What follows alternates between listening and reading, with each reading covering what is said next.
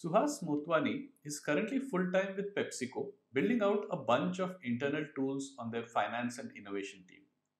On the side, he manages one of India's largest volunteer driven product communities, the Product Folks, and is also building a suite of productivity apps at Indistract to help folks fight digital distraction. So we caught up with Suhas to pick his brains about community building. How should one think about it at different stages 0 to 1, 1 to 10, and 10 to 100? How should volunteers think about communities and what they can get out of communities like the product folks? We also spoke about the changing world of work, Indian startups, and product management. If you want insights, deep insights on community building from someone who's been there and done that, you will want to listen to this.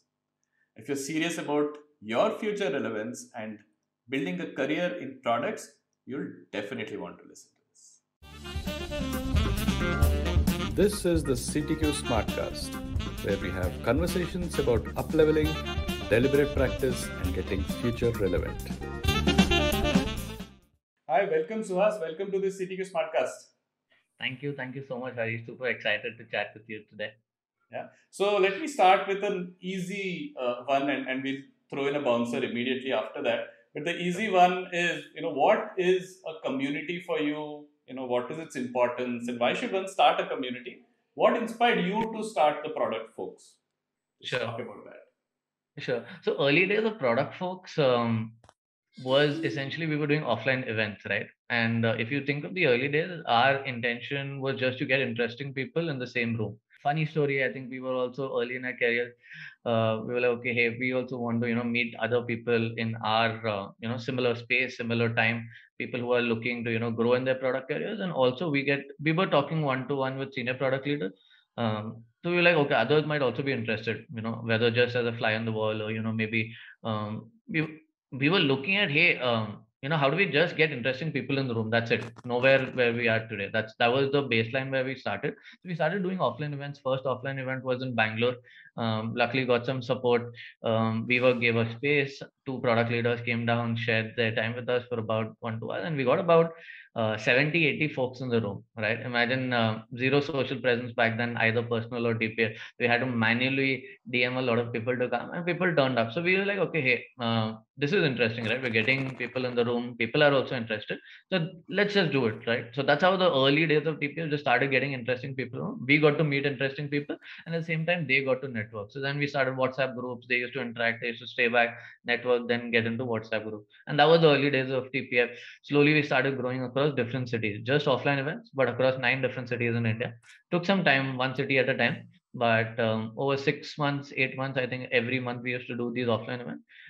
Then COVID hit, right? So we had to switch everything online post that. And I think that's when we started learning, okay, hey, what is it that the community wants? We didn't know we were building community back then, honestly. We just started with these, events and offline groups. Didn't know anything what community management was, etc., etc. So with that intention, slowly we started getting reach out saying that, okay, hey, we're also interested to break into product. And back then we saw what were the offerings available in the market.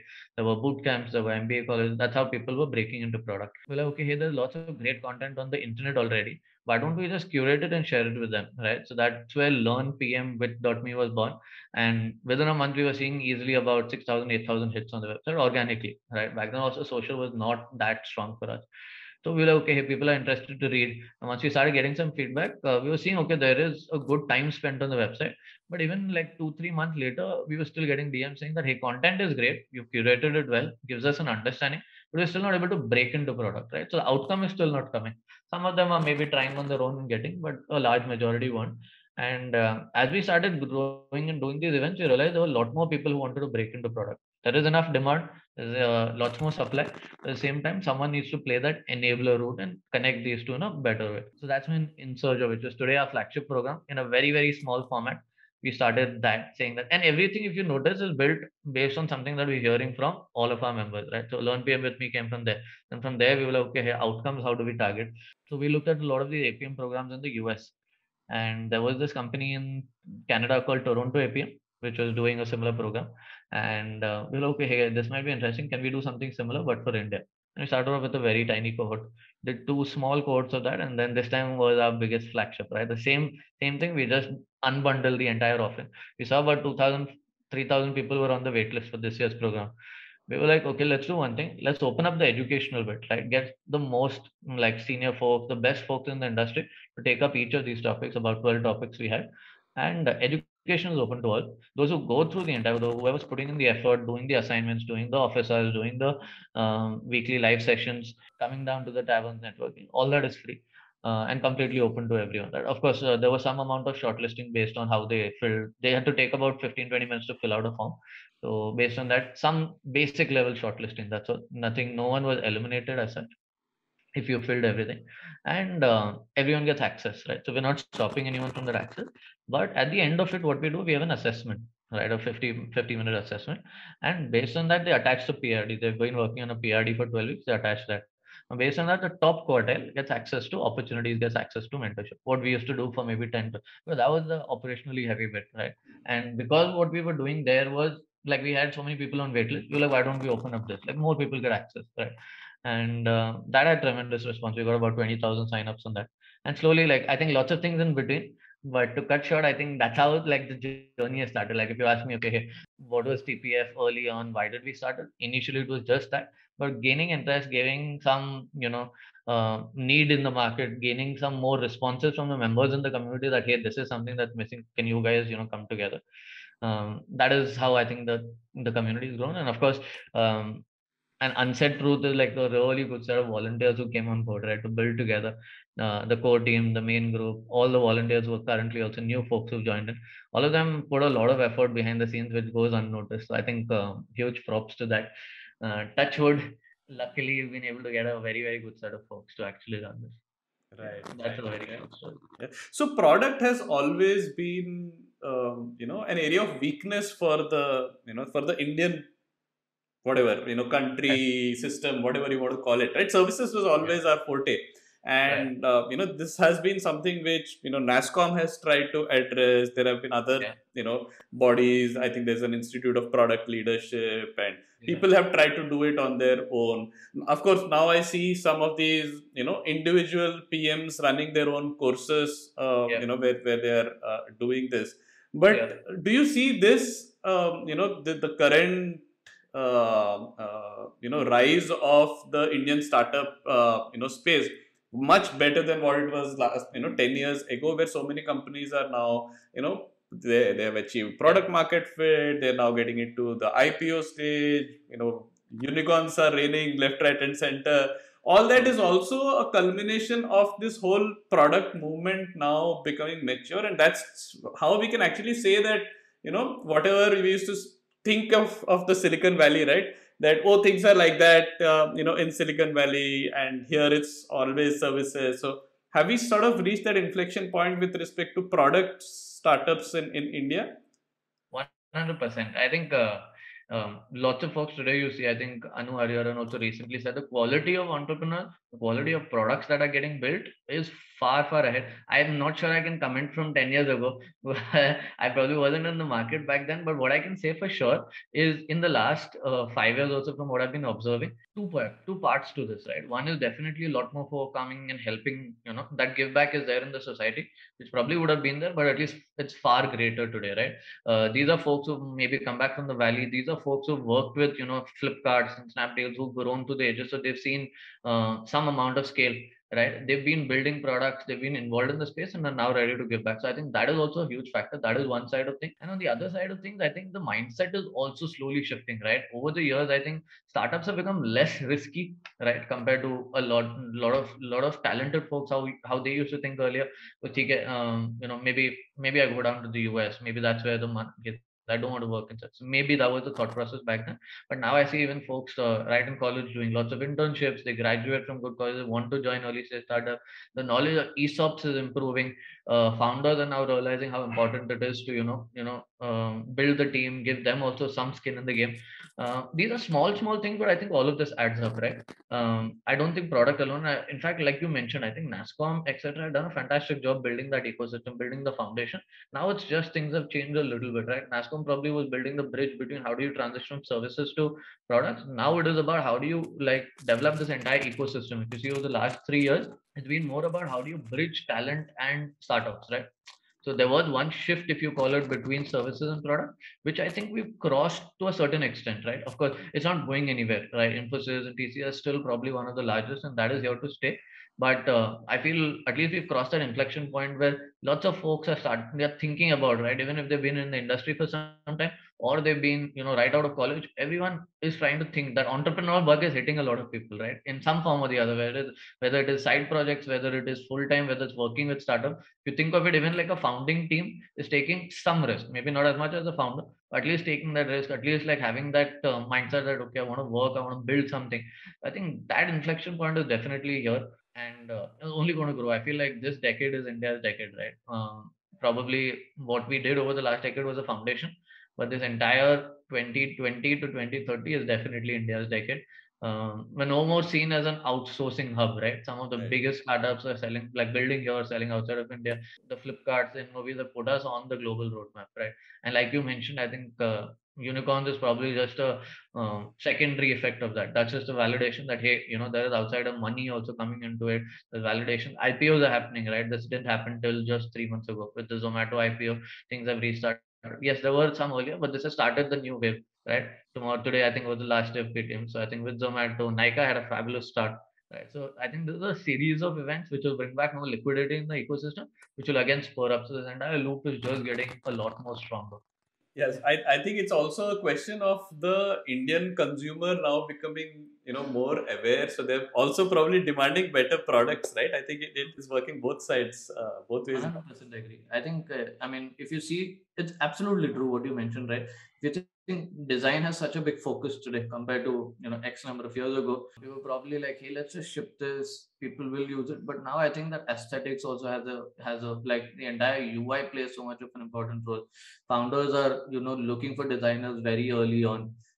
Good product designers are so hard to find. So I think all of that is coming together, and I think it's just not, ठीक है चलता है, this product works is not the attitude that is in founders. Founders also trying to build much better products that work, of course, but also much better working. How do you make it simpler for the user? What is the best way for from A to B, for that to happen? How do you make it more visually aesthetic? I think all of that is coming together. That's why I mentioned, like, I think this is probably just like the inflection point that we were waiting for. Maybe these IPOs are just going to add more fuel to that fire, for sure. Right. In fact, when I look at what people consider as, a PM's work these days, the role, if I look back at, when I started my first startup in 2010, that is what a founder would have been thinking of, right? Today, almost all of that responsibility is with the PM these days, because it's not just, product manager is not just looking at the technical aspect, but a whole range of things which earlier would have been what a founder would have been thinking about. So it's an interesting progress. But coming back to to you and the product folks, Suhas. So now that you've been running this, this is the bouncer that I talked about earlier, right? So what do you know about community building that others don't? I can tell you one. I don't know whether others know it or not, but I think one thing I've realized over time is consistency plays a lot of effort, right? There is so many things that you need to. And second thing is also, you just need to put in the hours, right? There's no shortcut to it, right? You need to put in the hours to understand those first, 200, 300 members, what do they exactly want? There is no way you can scale this from day zero, right? For example, I'll give you a parallel example, right? Tomorrow, if it was just about starting a business, starting up, I could just probably, figure out a place where I can source material X, set up a Shopify store, run ads, and at least try making a margin. I'm not saying it will work, but at least I can put that, and there is a chance of making it autopilot, right? For a community to get to that stage, there's a lot of effort. People think, okay, Discord, I'll start a Discord server. I have some following today on LinkedIn. or on Twitter or anywhere, I'll just run an, or even if I don't, I'll run an ad, I'll bring them to that Discord server, and we'll engage. And that's it. Like community management is so easy, right? I feel that's been the biggest learning. I feel it's very easy to start a community in today's day and age, right? Because everything is digital. For the last year and a half, everyone's been stuck at home, so it's very simple to start a community. But the hardest part is retaining, right? As simple as that. That how are you going to ensure folks find interest, right? Find interest whether you're doing an event, whether you're doing something online. In an online world, I think retention is the hardest challenge. And I feel in one way, although we started offline, I think that was a huge boon, like to us, right? Logistically super hard. I might not go back to doing it, but because we did that, honestly, I think we have a much tighter early community because they met in person, right? They know each other from person. What they're engaging online is a like a follow on to that. It's a loop closing over there. I think from that aspect, boon or bane, I think that was definitely a plus one to it. Online has just helped us scale a lot faster, right? So I feel like give it time, right? If I were to like tell someone who's starting, and this is something we share with everyone at the community fund, give it time, right? Unlike a lot of other things, this one will require a lot more patience. Understand things can change very fast here also, right? You might start a community within 3 months, people might not be as engaged. You'll figure out something else, and it'll evolve, it'll evolve, it'll evolve. You can draw lots of parallels between community management and product management. Just community management, I feel, requires a lot more patience. In product management, you need a little more impatience, right? You need things to move a little faster. In community management, that is the only difference. Or else you can draw infinite number of parallels between product management. You as a founder building a startup, and you as a community manager running your own company. I think these are three parallels you can draw. I would say lots of things are very, very similar. But one thing I definitely put a lot more emphasis on is on consistency. We've done about 350 events, right, in just 2.5 years. That means almost, if you counted it, every week we might be doing at least three. Like if you put an average number to it, right, over the last more than 2 years now. So and this is something that has been happening over time, right? Initially, okay, we were across lots of cities, but now online also we've been able to maintain that. So I think that is a factor. Consistency and patience, I feel these are two things. If someone had told me early on, I think I'd have been a lot more confident, a lot more double down on it much more earlier. I think we took it very slow initially because we didn't have an idea ourselves, right, where were we going. This is something I wish lots more people know. And if you do it for 2 years, there's lots of potential on top of it, right? I'm just sharing where we are at today. I'm not sharing any nuggets of wisdom. I'm just telling you what we've learned over the last 2.5 years. And I can tell you for a fact there's lots of things you can do after you cross that 9-month, 12-month period. Just that consistently do it, right? It's as simple as even like when you guys do a podcast, right? You can draw lots of parallels, right? When you do a podcast, that first 6 months is the hardest, right? Because you don't see any output. Yeah. But as soon as you cross that episode number X, right? And if you're just doing one episode every week for 1 year, right? You have 50 episodes out. That's when things start kicking in. So you need to go through that grind for 1 year. Same thing for community. You can probably draw parallels a lot more easier than maybe other people can. Right. In fact, I'm actually reminded of this interesting recipe that I had read. I think it was about some French dish, but I think it works for everything. So they had a list of ingredients, and they said the most important ingredient is time. Yes. Must have been like a slow cooking recipe, but yes, I agree. Yeah. I think definitely I would put that as my number one, right? You need to put time into this.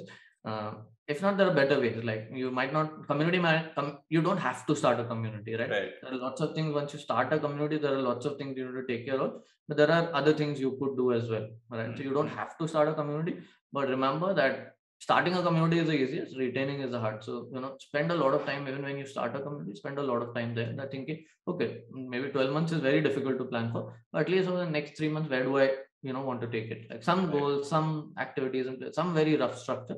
So that at least, you're going one step ahead with it. That's all. Right. Yeah.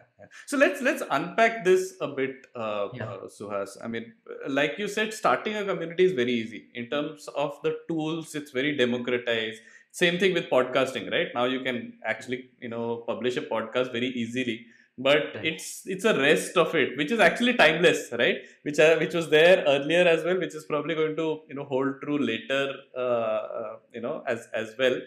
Which is the mindset that you require. You mentioned patience and showing up. This has got nothing to do with the tools that are available today, right? So what are the tips that you would give to people at different stages of community building? One, let's take 2 or 3 different use cases, right? One is a somebody who wants to start a community, one who's probably hit that 6 months, 1 year, now what next for them, and another one who's probably has a thriving community, thinks knows a lot, but then what next for them as well.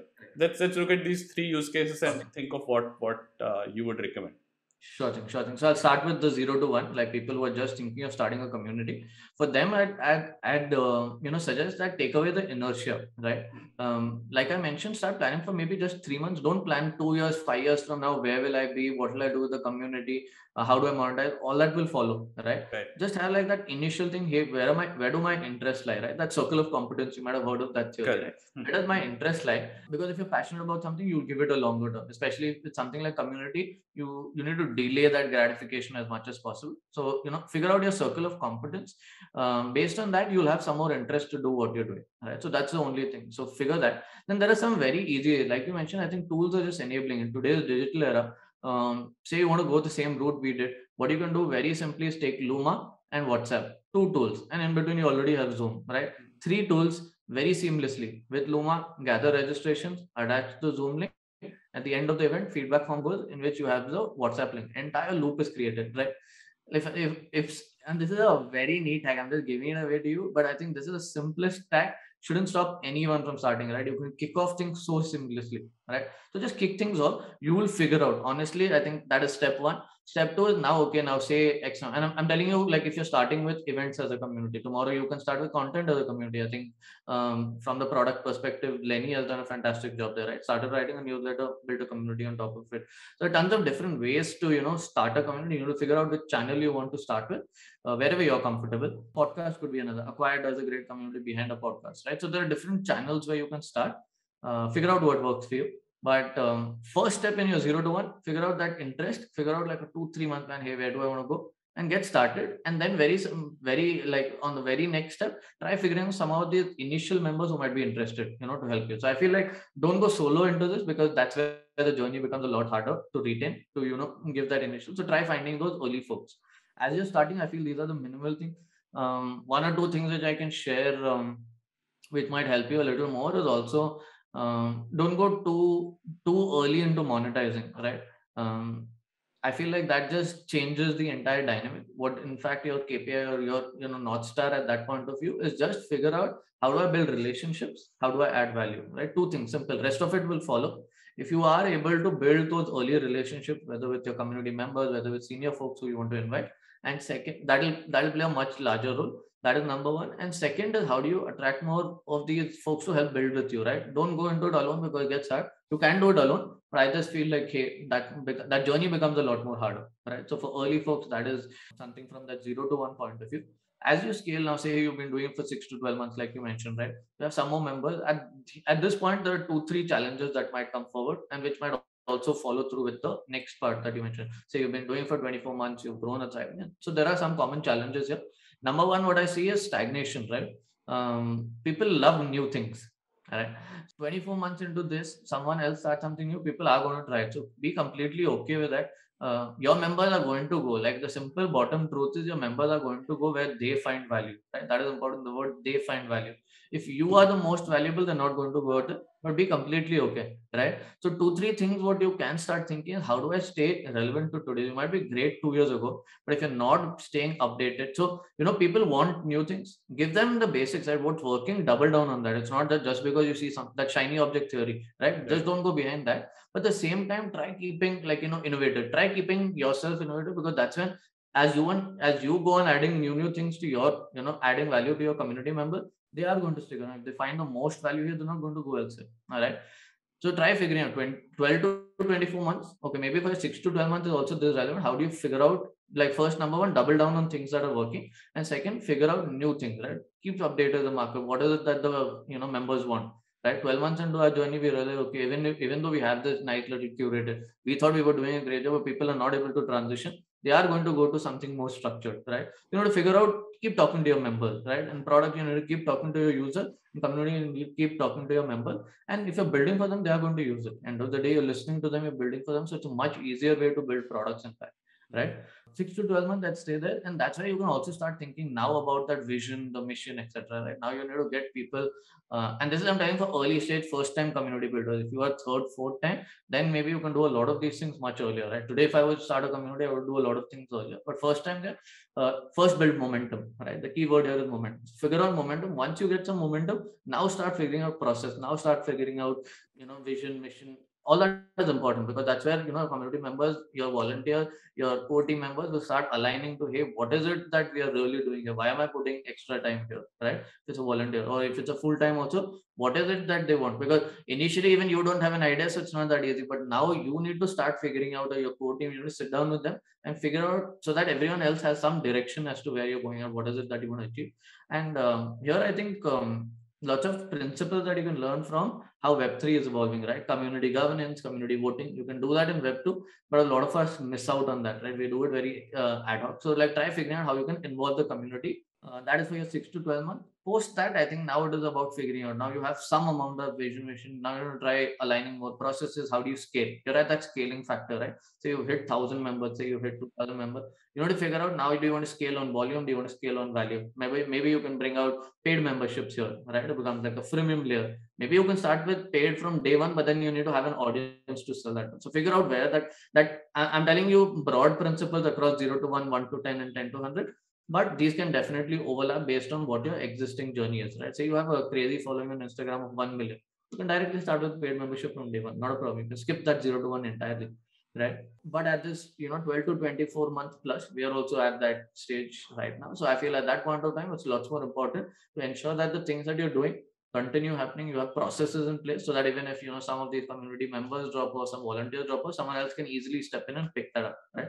So that is the foundation getting built. And second is, now you're in a driving seat, right? You've been doing this for 24 months now. You know the ecosystem better, you know the space a lot better. There might be early people coming, but you've been there, done that for 24 months, right? Using those insights, can you now be in a driving position, right? So now you are big enough, maybe not as big, but you are at least big enough to make small dents, right? Maybe can you figure out how do you start enabling, how do you start bridging it even further, right?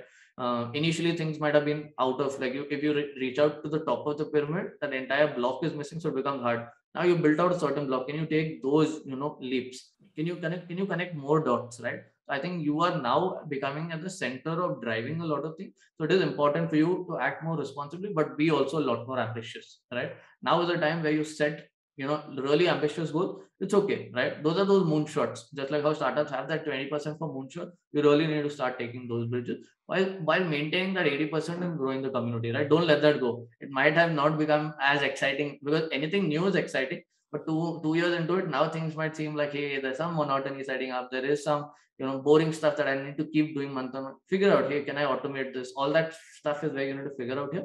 There might be something that you cannot automate. Relationships, 30-minute calls, that cannot be automated, right? So if you do have that interest, I think double down on that, figure out how you can delegate more, how do you onboard more people. You need to do the boring stuff, that is a given, but at the same time, keep 20% of your time for those moonshots, because that is where even your community gets much more excited, plus you're in a driving seat, right? These moonshots would have been not possible 2 years ago, right? Not possible 24 months ago, but now you're in a good position. So don't miss out on that 20%, but at the same time, ensure that 80% is now maybe driving sustainability for you, maybe driving monetization for you, that can further help grow your community a lot larger. So I think there are different stages. At different stages, focus on different things, and keep it tactical. Like I tried sharing some things that are a little more tactical, and hope that helped. Yeah, right. So while you were talking about how somebody who is starting a community should be thinking, a parallel thought struck me, right? Two parts to this question. Have people started volunteering their time in a different way as compared to earlier, when I guess the default was to go and consume, right? yeah. Now, has it changed? Has that changed? Have people started volunteering their time more easily, more readily? I think now they're seeing the impact of it, right? Initially, when we started, we didn't really have too much to give back to the volunteers, right? So I think at that point of time, it was, hey, like, okay, I just want to like help out and see where it goes. It used to become a lot more difficult to align incentives, right? Because it's a lot farther out. It's not very immediate, right? at least like 12 months out where we can even like promise something. Of course, some things you can do, but you need a lot more believers at that stage. Now I think it's a lot more structured, right? We've seen so many of our volunteers transition to product roles themselves, right? They know the importance. So that loop gets created there. Then there is lots more visibility in the ecosystem today. So it's not as hard as it was early. People want to associate with, for example, back then, building TPF versus maybe going and contributing to a Google developer circle, a Facebook community. People choose the latter, right? Like TPF, no one knew back then, but now you get so much more inbound. Hey, I have say 5 hours a week, I have 10 hours a week. I'd love to help grow the ecosystem. Or for example, we just finished our Insurger, which is our flagship cohort. Lots of them who graduated from that found jobs, and now just immediately they want to say like, hey, you guys did a fantastic job. I'd love to contribute back, right? So if they start seeing the value, that's when people are like, okay, hey, these guys are doing, a great job on the side. Why can't I just help them out? Right. So I think it's a factor of time. Initially, it's a lot harder. Initially, you need to do a lot more outbound, get them in. But I think once you have some believers, I think as you scale, right, at the 12 to 24 month mark, there things start becoming a little easier. As long as you stay, relevant and fun. I think one of the best parts, I think, our volunteers. Lots of people ask us, okay, hey, what's in it for the volunteers? Why do people volunteer the time for this? I think we have a younger volunteer set compared to many other organizations. It's a much younger volunteer set. And if you realize outside of college, there are few avenues for you to make friends, right? So I think lots of us, and I can tell you for a fact, some of my closest friends today are volunteers I had met off Twitter. I had never met them in person until this month, right? 2 years into the journey, I had never met them in person. And they're some of my closest friends today. Eventually, you tend to talk to them in a week, you're talking to them 5, 6 hours. So oftentimes things spill outside of that. So I think whoever joins in newly, I tell them, hey, everything apart. Maybe 3 months later, you figure out this is not for you. Life takes over, things get busy. It's completely okay. But bottom line, have fun and make friends, right? If you go out without making friends here, I'll be disappointed, right? Rest of it is up to you, right? You put in more time, you'll get more value. That's the simple fundamental here, right? It is a factor of time, right? Nothing you can do. And everyone grows, right? People who've been contributing early, they see value, they've transitioned, they come back, add more value. So it's a function of time, like you mentioned, right? Exactly the slow cooking recipe you mentioned. This is externally, internally, both is a factor of time.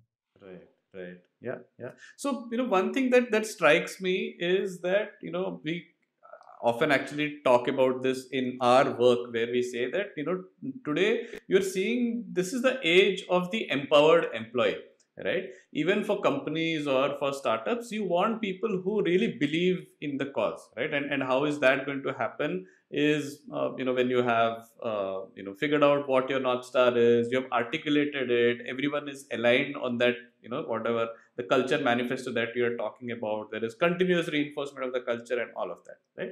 The reason why this has become so much important these days is people want to connect with things which they believe in, right? So if I see an employee of a startup devoting 4 hours to a TPF, where he or she is not getting paid, but doing it with so much more interest than his or her day job, right?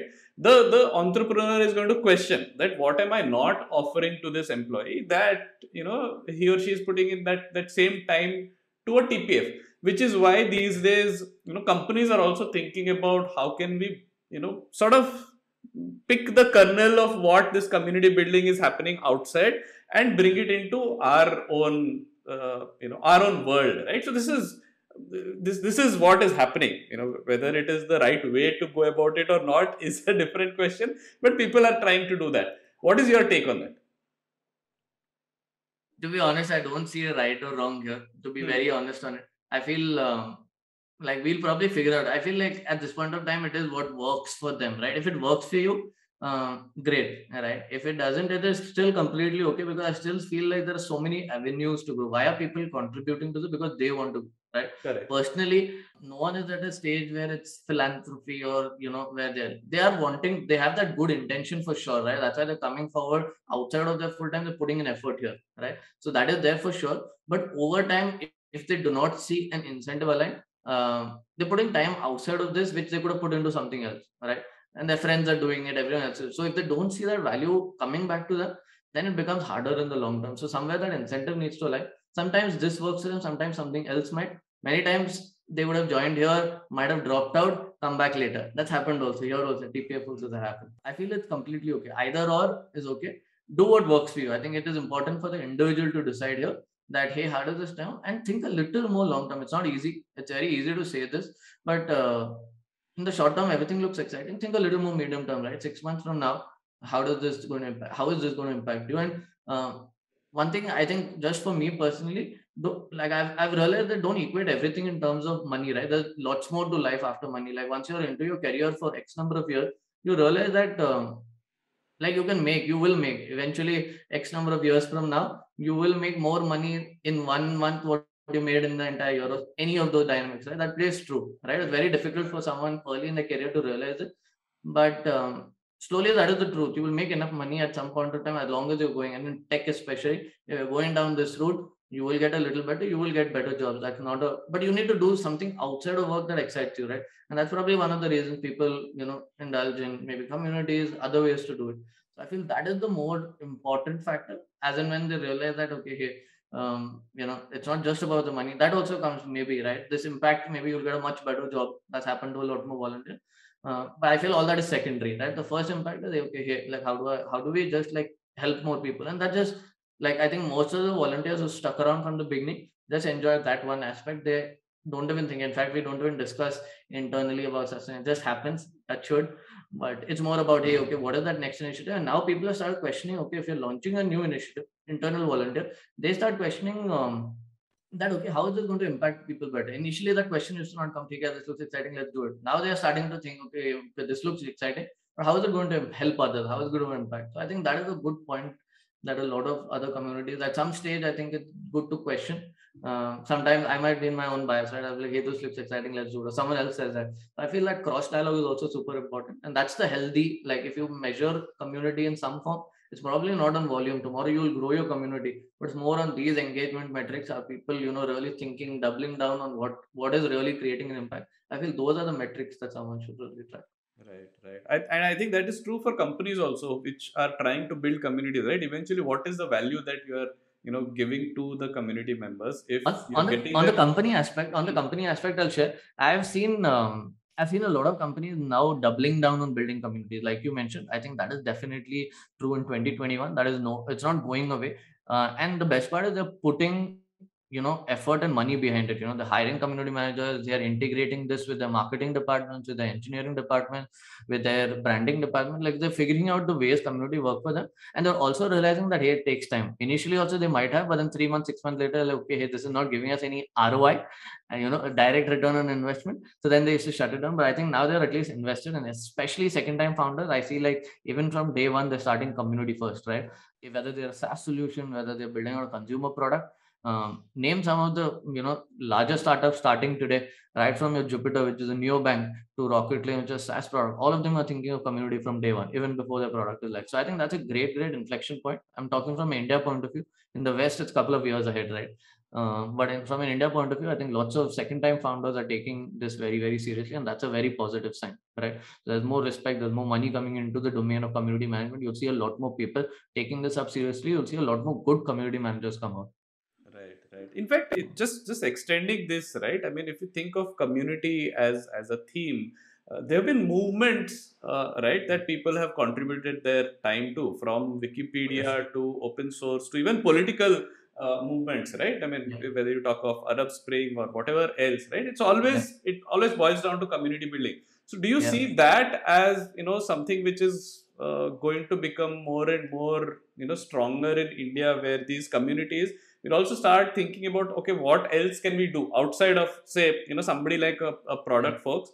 What can you do outside of product management 100%. Since you have that community? I'll give you 2 examples, right? One of our volunteers was running, right? He's not running it anymore. Was running one of India's largest political communities. It was a Facebook group with more than like 10 million people. No, not 10 million. I don't know the number exactly, but maybe 1 million plus for sure, right? 3 million, approximately 1 to 3 million. Right? That's a huge number to actually manage. And there's so many different learnings that come from that. So I'm just giving one example of that is happening within the community. Second, most recent example, for 2 months, we shut down operations for TPF, and all of us were involved in day-to-day COVID relief efforts, right? We built out a donate page. We got more than 4 million hits in a month. right? And all of this are just this entire team saying that, hey, okay, we just pause everything we're doing. And it's so much easier because we're already across 27 different cities in India, right? Towns and cities, different places, tier 2, tier 3, tier 1. So that became on overnight, right? On Thursday, we thought, okay, hey, we are going into this second wave. Things are getting very bad. Can we do something about it? On Friday, we were like, hey, let's pause. And by Saturday, Sunday, we had the Glide app ready, right? We had that resources. By Monday, we had the donate page ready in a span of 5 days, which wouldn't have been possible because you spend 5 days, first of all, to figure out, hey, what to do and how do you get more people to, how do you mobilize? This was already in place for us, right? So within 5 days, we saw that impact. Of course, then word spread and then like traction increased. But within 5 days, at least we had that initial thing ready. There were different people contributing in different ways. We had like volunteer groups across WhatsApp, which would have become super overwhelming for people who are doing it for the first time. But for us, operations ran on WhatsApp, so it happened like overnight, right? And I saw so many other volunteer groups spring up, right outside of Twitter. I don't know the impact it created. Honestly, I can't I feel like 99% impact is definitely what doctors did in hospital. But even that 1% of just trying to put in some effort to bridge people, to help, just being the support layer. I feel in that, I think a lot of these volunteer groups stepped up, and not just us. I saw at least 30 different volunteer groups spring up over the last, in that COVID relief effort. So these are just two recent examples to share with you. I think community management has been going along, for decades, for years, for centuries together in different forms, whether religious, whether political, just causes, right? Tomorrow there are so many of these volunteer groups who are doing like environmental, like trying to protect the earth. Like I feel those are also much larger causes to contribute to. Product management, in fact, is a smaller like a niche that we started with. It's important to start with a niche, but over time it grows. Tomorrow we might become the world's largest place for entrepreneurs to go to, right? Eventually that just increases our community, and I think that's how communities grow. You start with a niche and eventually you become an umbrella where lots of these people find value. As long as you're providing value, as long as the people are finding value, I don't think like it doesn't matter how small or big the cause is. But absolutely what you mentioned, I think it's a matter of time. Some causes are much larger from day one and attracts a lot more people, but it's that much harder to manage, right? Imagine climate change itself is so hard to make an impact, but lots of volunteer organizations coming up there as well. So I think it's a matter of, I think it's just been there. We're seeing like a new form to it, and lots of learnings we're picking up from what's already existing. Right. Just adapting to the new times. That's all. Yeah. In fact, that's the most common thing that I say to founders when I talk about helping them build and articulate their culture and influence their employees. People have been doing this for centuries. Religion was always about building that culture. They had rituals. They had this mythology of stories. That's the same thing we want to build. Just that you are a remote company doesn't mean the tactics change, right? It's the same things that we've been doing for centuries that we just need to apply to this context. So very very true to exactly what you said.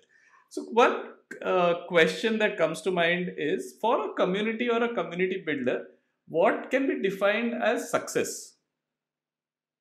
Sure. Again, 2-3 ways to look at it. I think if you're looking at this as a full-time gig and you want to build like a monetizable layer, I think that should be your North Star. Tie up your value to if people are paying for it, that there's a direct correlation to value, right? If they're seeing value in it, they will pay for it, right? End of the day, they're paying and they're not seeing value, they're going to drop out of it, right? Whether you're thinking of membership, whichever form of it you're thinking, if that is your core, if you're trying to build a business out of it, figure out where people are willing to put money to their mouth. Like many people say, hey, you do it, we will pay for it. That's a very different category. But if they're really paying for it, that means you are creating value, right? That's how I would say that. That is one category. Second is maybe, like us, if you're building a volunteer driven community, then optimize for, what is that outcome, right? People are sticking along. Many people might get attracted to it, thinking like, okay, hey, what is this, that nuanced way? How many people are sticking to it, right? So that's a different metric. How engaged is your community might be a good metric to track. So success might be like, are you growing? In fact, like if you stagnate, it becomes a problem at some point of time, because there will be churn in community, right? It's never going to be 100 out of 100 people, especially in a completely free community. Even in paid communities that happens, right? So keep growing month on month. That can be one metric you can track. And second is the value you're providing. Now this value can be, if people are coming back to your community, that is the engagement metric you're tracking, then you are providing value, right? So these are proxy metrics. I don't think there's a direct metric. If for us, you ask me what's a direct metric, it is the outcome we are creating. How many people are transitioning? Those who are looking to break into product, right? How many of them are transitioning via product? So that could be a metric we are tracking, right? Right now, we started tracking that for senior people, right? So this is for people who want to break into product, but for senior, mid senior, look at, like, we've been doing a lot of user interviews. I think the focus is also on that for now, right? Till now, we've been focusing a lot more on helping people to break into product, but maybe over the next 6-12 months, we want to build out that layer where people who are already into product, how do we help them get better at their skill? How do we help them interact with more, either people in their, circle of company, people who are in their same journey, or people who are like senior to them, maybe for mentorships, maybe for guidance, etc. Right? So there can be different ways of doing it, but maybe success metrics there will be like, how many of those intros can we make? How many of these people actually find value? They're the metrics for us change. So I feel like depends on the path you're taking, right? If monetization is a goal, definitely focus on it. It's easier to tie back. It might take you a little longer, but in our case, I think value is the success metric. Like if you're growing month on month and we are able to increase or at least maintain our engagement rate, that means, okay, people are at least finding some value to it. If we can increase our engagement rate, if we can increase our retention rate, nothing like it. I think I would put a lot more emphasis on that. And primary metrics, slowly, I think we also want to transition to outcomes. Like how do we help more people and actually track that as a metric? That is number one. For senior, mid-senior folks, it is about, like, again, it's very difficult for me to tell you, okay, hey, how are you going to track this value as a metric? But I think some of the lagging indicators help you, right? If you are growing month to month, if you are increasing your engagement rate, and eventually people are putting out these testimonials, with or without you saying, people are going to say that out on social. So if that is going, I think this is a fair value to say growth equals to success metrics in some ways, right? A meaningful growth, right? It is not about growing an audience here. It is more about helping your community members find value from it. Now, this value as a metric can be different for different communities. Right. Yeah. So if you think of the product community in India, right? Like I said, there have been these bodies, the NASSCOM, Product Council, and all these people who are trying to do something, and they've done a fantastic job. What do you think should the education system and companies do to again improve the product community? You guys are doing a fantastic job. You are volunteer driven, but there is a role that someone else needs to play and has not done a great job for whatever reason. Where is it that they can step up, both the education system and companies themselves? 100% agree. I think both of them have a equally important role to play, right? From the education point of view, what we are doing, I think that is something the education system should essentially be doing, right? And so as an entire program can come much more earlier. Many of them who joined in are people who are early in their career. Like I think at least 40% of people who entered in Sojo was early in their career. I think that is something education system can just take it off, whether as a core curriculum, whether as workshop on top of it. I think as early as we can get into product building, nothing like it, right? So I think on the education front, for sure, I'll extend education to even companies, right? As they enter, it is not only about the work they're doing, but also a lot that they can help in upskilling, right? Whether they're doing that internal, like as an L&D program, or they're partnering with, maybe even courses, maybe even bootcamp. But it is very important to help, your employees continuously upskill. The market is changing so fast. The skills are changing. The tools are getting outdated. The concepts, fundamentals remain the same, of course, right? So that is something to pick up, but everything around you is changing, right? Unless you can help your employees stick around, you as a company might not be relevant tomorrow, right? So it is as important for you, because if they learn these skills and they're able to apply it to your company is also going to grow. So I think from both point of view, it's important. We as a volunteer driven community try to play the enabling layer, right? NASSCOM probably was the enabling layer between the government and lots of these industries, where they were trying to get a lot more participation. So I think they're at a far better stage to solve this. But just like every other community, right? When you're in the first early 12 to 24 months, you have a lot more excitement. You're a little smaller. You can build things way more in an agile fashion, right? Hey, want to do this? It doesn't take so much time. Once you grow out, like to a body that's that big, there are a lot more processes. There's lots more bureaucracy. There are things that you can get done very easily, but then it is also important for you to stick to your grassroots. Like, you have enough ears on the ground to see if this is really making an impact, right? You probably have a lot more connect, like I mentioned, on the top of the pyramid, but you need to at the same time have at least ears on the ground to ensure. Also, you'll be living in your own biases, right? So that I think is that enabling layer, and it's easy to do that. And this is probably something very important for us also as we grow. I think it is important for us to still stick to the roots and understand at that point of time what is it that the community wants, right? So I think for bodies like them, I think it is super important not to just policy is something they can drive, right? To do it, but at the same time ensure that whatever policy you're driving is actually relevant to today, right? Not relevant to what you thought is relevant or what you started doing 8-10 years back. At that point of time, what you did was fantastic, and today what you're doing is great, right? But you need to ensure that the level of power you have is translating down to outcomes which is relevant to today's time, right? So it is they have a lot more leverage, honestly. Like essentially we'd love to partner, we'd love to do things together also, but it should just align, right? It should just align. I think that becomes the most, and I feel like that is an inherent advantage we have. We have lots more young folks who are guided by senior PMs, who are guided by people who are a little, um, senior in their career. So I feel like that important. Even if they get a lot more junior folks in their organization, that will help them understand what is the challenges people face today. Or maybe don't play out that entire month. Maybe just solve at the top. And that is also completely okay, right? Maybe you are solving policy level changes. Maybe you are making an impact. I think they do a lot of stuff on the policy side of things. They do a lot. They're in fact also coming out with the upskilling programs. They did a great job in trying to do the entire services to product wave, right? When you mentioned that, I think iSpirit did a great job, Product Nation did a great job, NASCOM did a great job, and these organizations are far bigger today. So for them to come down to the grassroots, they can in fact do every single thing we're doing, maybe to greater precision also. I think it is about the incentives aligning for them, right?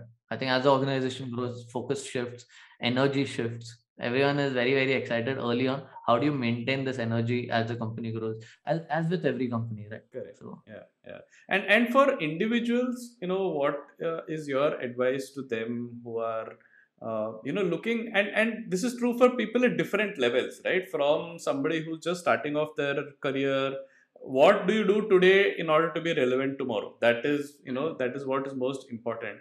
We've seen people, we've had guests on this show who have self-taught themselves to move from a business analyst role in a large IT services company to now being a product owner in a startup, right? But he actually had to do the hard yards himself, right? Because there was nothing supporting him. So what are the things that people should do, both for somebody who's just starting off their careers? Where should they what should they seek out? Where should they volunteer? To somebody who's, say, mid career, 5-10 years in any kind of a role, product or services company, what should they be thinking? Any advice to them? Yeah.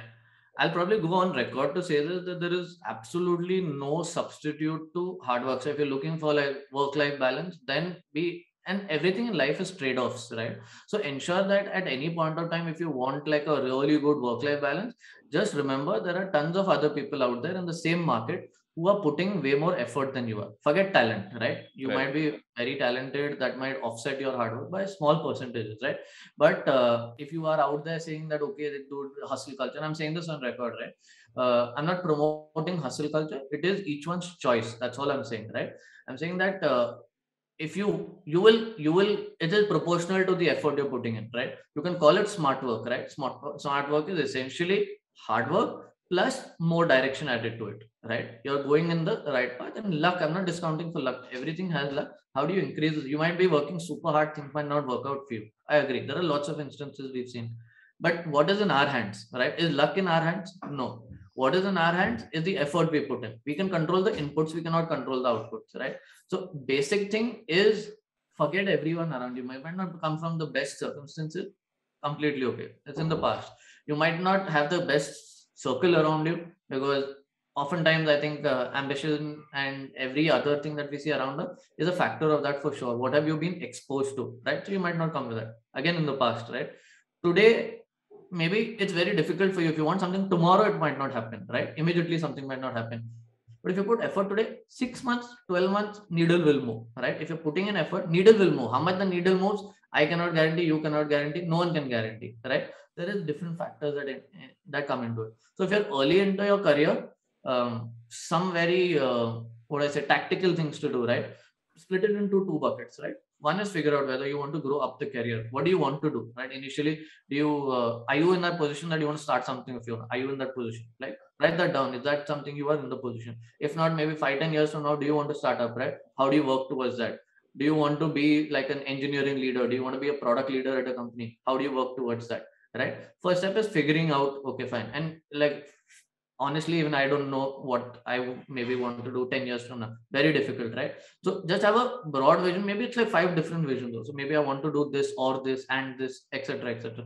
Just have some vision towards where do you want to go, right? If you want to get into hospitality, but you're doing engineering and working in an IT firm, it's completely different, right? Not even going closer. So have a broad idea to start with. Whether early or mid in your career, at least have some path, right? And mid career, more importantly, now you have lesser options, right? As you go up, you have lesser options. So you need to start figuring out with more depth. Second, now is where you start building it into 2 steps, right? 2 different skill sets. One is, how do I get into those opportunities? How do I increase my surface area to get into those opportunities, right?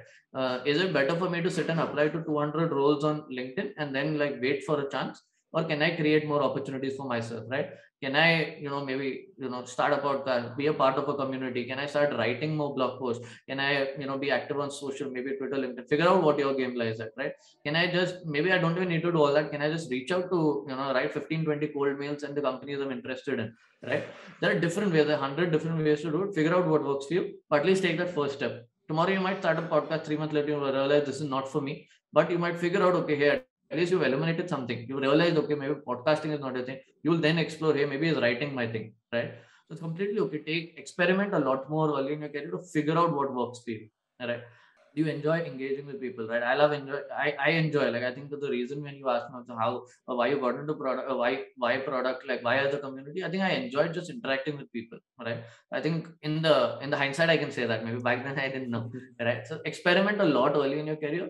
And don't fall for that FOMO, right? You can have different circles of friends. If your primary circle of friends is not doing it, don't worry. You can still go out and do it. Just because they're not doing that, what will they think about me? I think early in your career, that sets in a lot.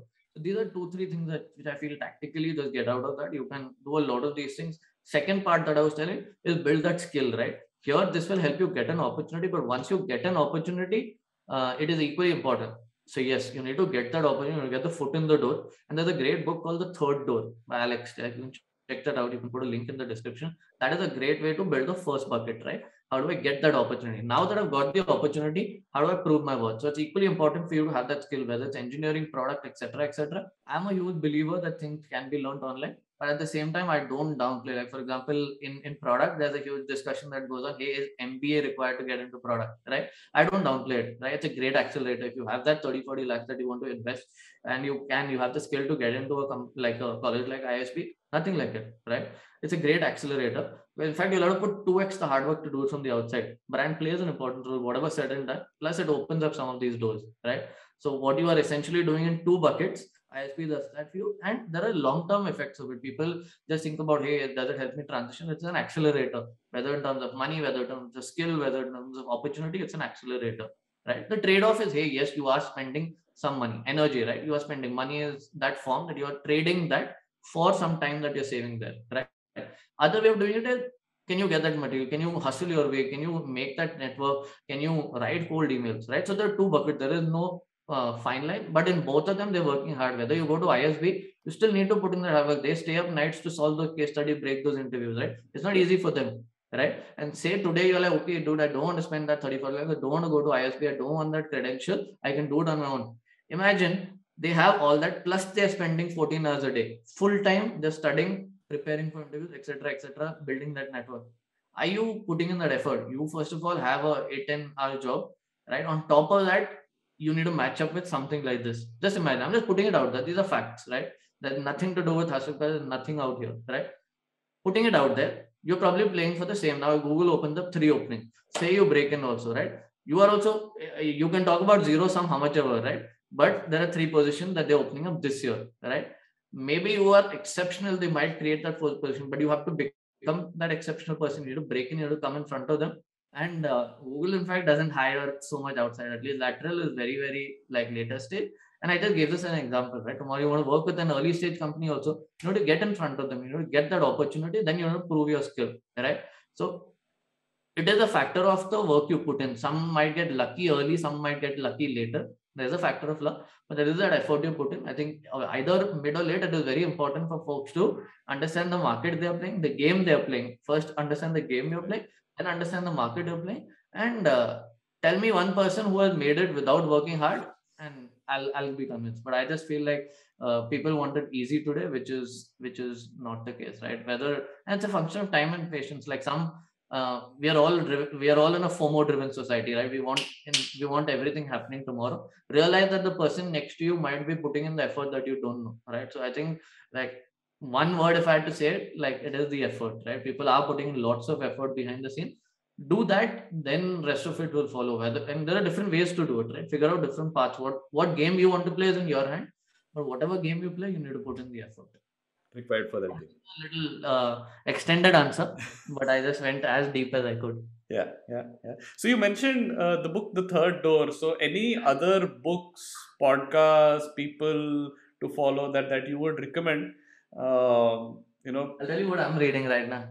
So like, I've just started like a couple of books that I have. Mhm. One is if you're into the investing side of things, I'm currently reading The Education of a Value Investor, and this book called One Up on Wall Street by Peter Lynch. So I've just been interested in the stock market lately. Another one that I'm currently reading is Originals by Adam Grant. I think this is pretty famous. That is another book I'm reading. And I think one of them is Barking Up the Wrong Tree. I think this was a gift by a friend, one of our TPF members who just sent it out. It's by Eric Barker. So these are four books that I'm currently reading. I haven't really got the time to read as much. I'd love to, but I think I have one called The 22 Immutable Laws of Branding. I think that is super important for me to read right now. Yeah, you read it, right? That's lying on my shelf. I want to read that at least by the end of this year. Right. Yeah, that'll change the way you look at the world. Oh yeah. Awesome. I'm looking forward to that. That was in fact gifted to me by another founder friend, Ankit from Oslash. Okay. So, a fantastic guy. Okay, great. So that brings us to the end of this conversation, Suhas. But before you go, I'm going to ask you for your hot takes on three things. I've given too many already, I feel. Okay, so the first one is, what do you think is the future relevance of product startups in India? Super bullish. I'm super bullish. I feel like you just saw like the recent Dairy Milk campaign, Rephrase.ai, right? Ashray and team, fantastic job. I feel like this decade, like I'm 110% bullish on this. I feel like if you are early in your career listening to this, if you're mid in your career listening to this, just look out for funding announcements. Those are the teams that are just out there with money looking to grow. Reach out with some relevance, some value, right? Make a deck, see the pain points, reach out to senior product managers there. Like I'm talking from a product point of view, but any role that you'd like to, if it's a smaller company, reach out to the founder directly. I'm sure they'd be willing to chat with you. They want great talent to work with them, right? You just need to add value before. Like, that's the best way, right? Can you add value even without being a part of their team? Especially young in your career, take the chances. And I'm super bullish, honestly. Short answer to that, 110 bullish on product startups from India. This decade is definitely theirs. Ours. What do you think is the future relevance of metaverse? At the risk of sounding cliche, there's something I've been exploring as well. And what I've done is I've set up like an other Twitter account, like another anon Twitter account, where I just follow these folks. So it feels like, and this is some account that I open only late night, just before sleeping.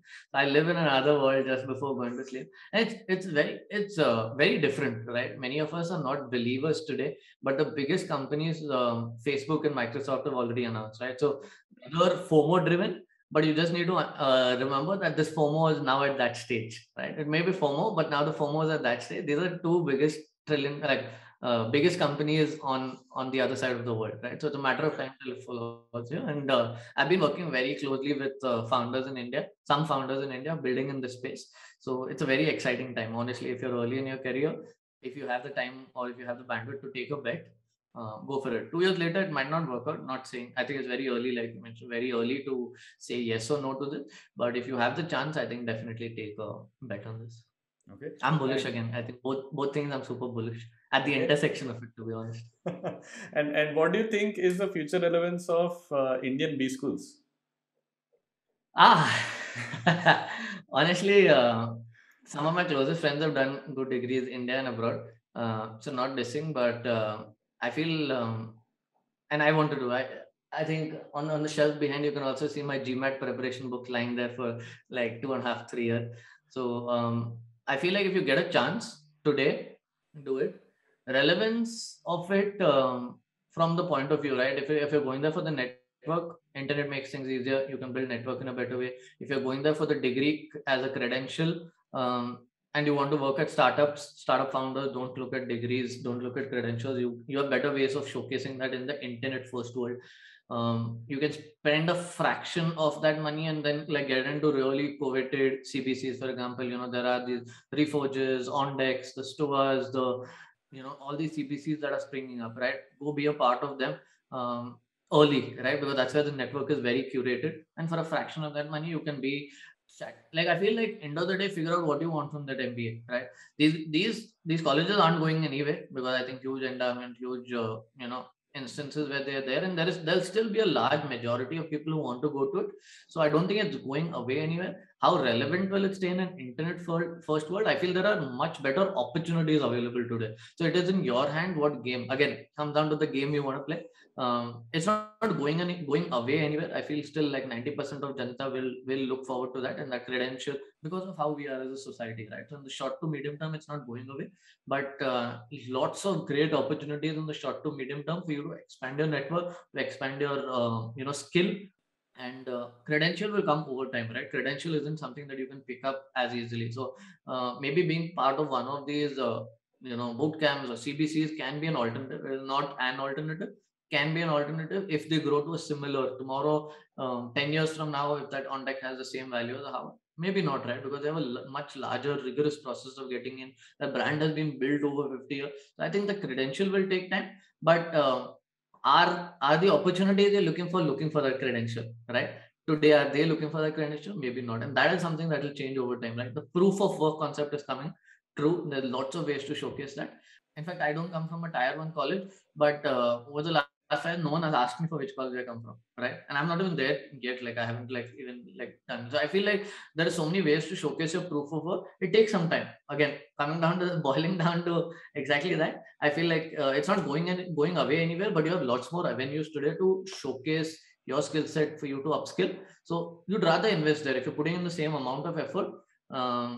You'd rather invest in that. I think the returns are much larger. Like that amount of money if you spend here, there's a chance the upside is a lot more, right? You're there. I think the upsides are capped at some point. Again, like I'm not a believer saying that hey, no MBAs. I've seen lots of my friends get that career boost with it. Some of my closest friends have gone to good colleges, right? So I've seen the impact of that. So anyone who tells me hey, MBAs are useless, I'm not on that school of thought as well. But I feel like these are good opportunities as well, right? And from a much lesser risk point of view. And why risk? I tell you because if you're going outside of India for studies, you're spending that 100K, 200K, which you will have to spend the next 3-4 years getting back, right? Here also, if you're spending 30-40 lakh, of course your salary will be higher outside of an MBA. If you're going to, and if you're doing an MBA, do it only in tier 1, right? I'm comparing only tier 1 as an MBA. I'm not even talking about tier 2, tier 3. Don't do tier 2, tier 3. So when you mentioned about relevance, in my head, I was talking only about tier 1 MBA. Tier 2, tier 3 MBAs, yes, there will be a much lesser relevance. Again, for a different part of the population, which maybe we are not discussing today. So as I'm assuming, one, yes, we're not discussing tier 2, tier 3 MBA, and we're discussing only for the top X%, right? That's where I'm coming from. I think for that percentage of population, which mostly will be listening to your podcast, I feel you all have a lot more, opportunities today. Grab that. 2 years later, that doesn't work. I think MBA is always going to be there. So not a problem. On that note, Suhas, I think that was a fantastic, about almost an hour long chat that we had on the nuts and bolts of community building, and how things are changing in the world of startups, and how should people think about it. Two things that stood out for me. One was time and patience when it comes to community building, and for individuals to think about their future relevance.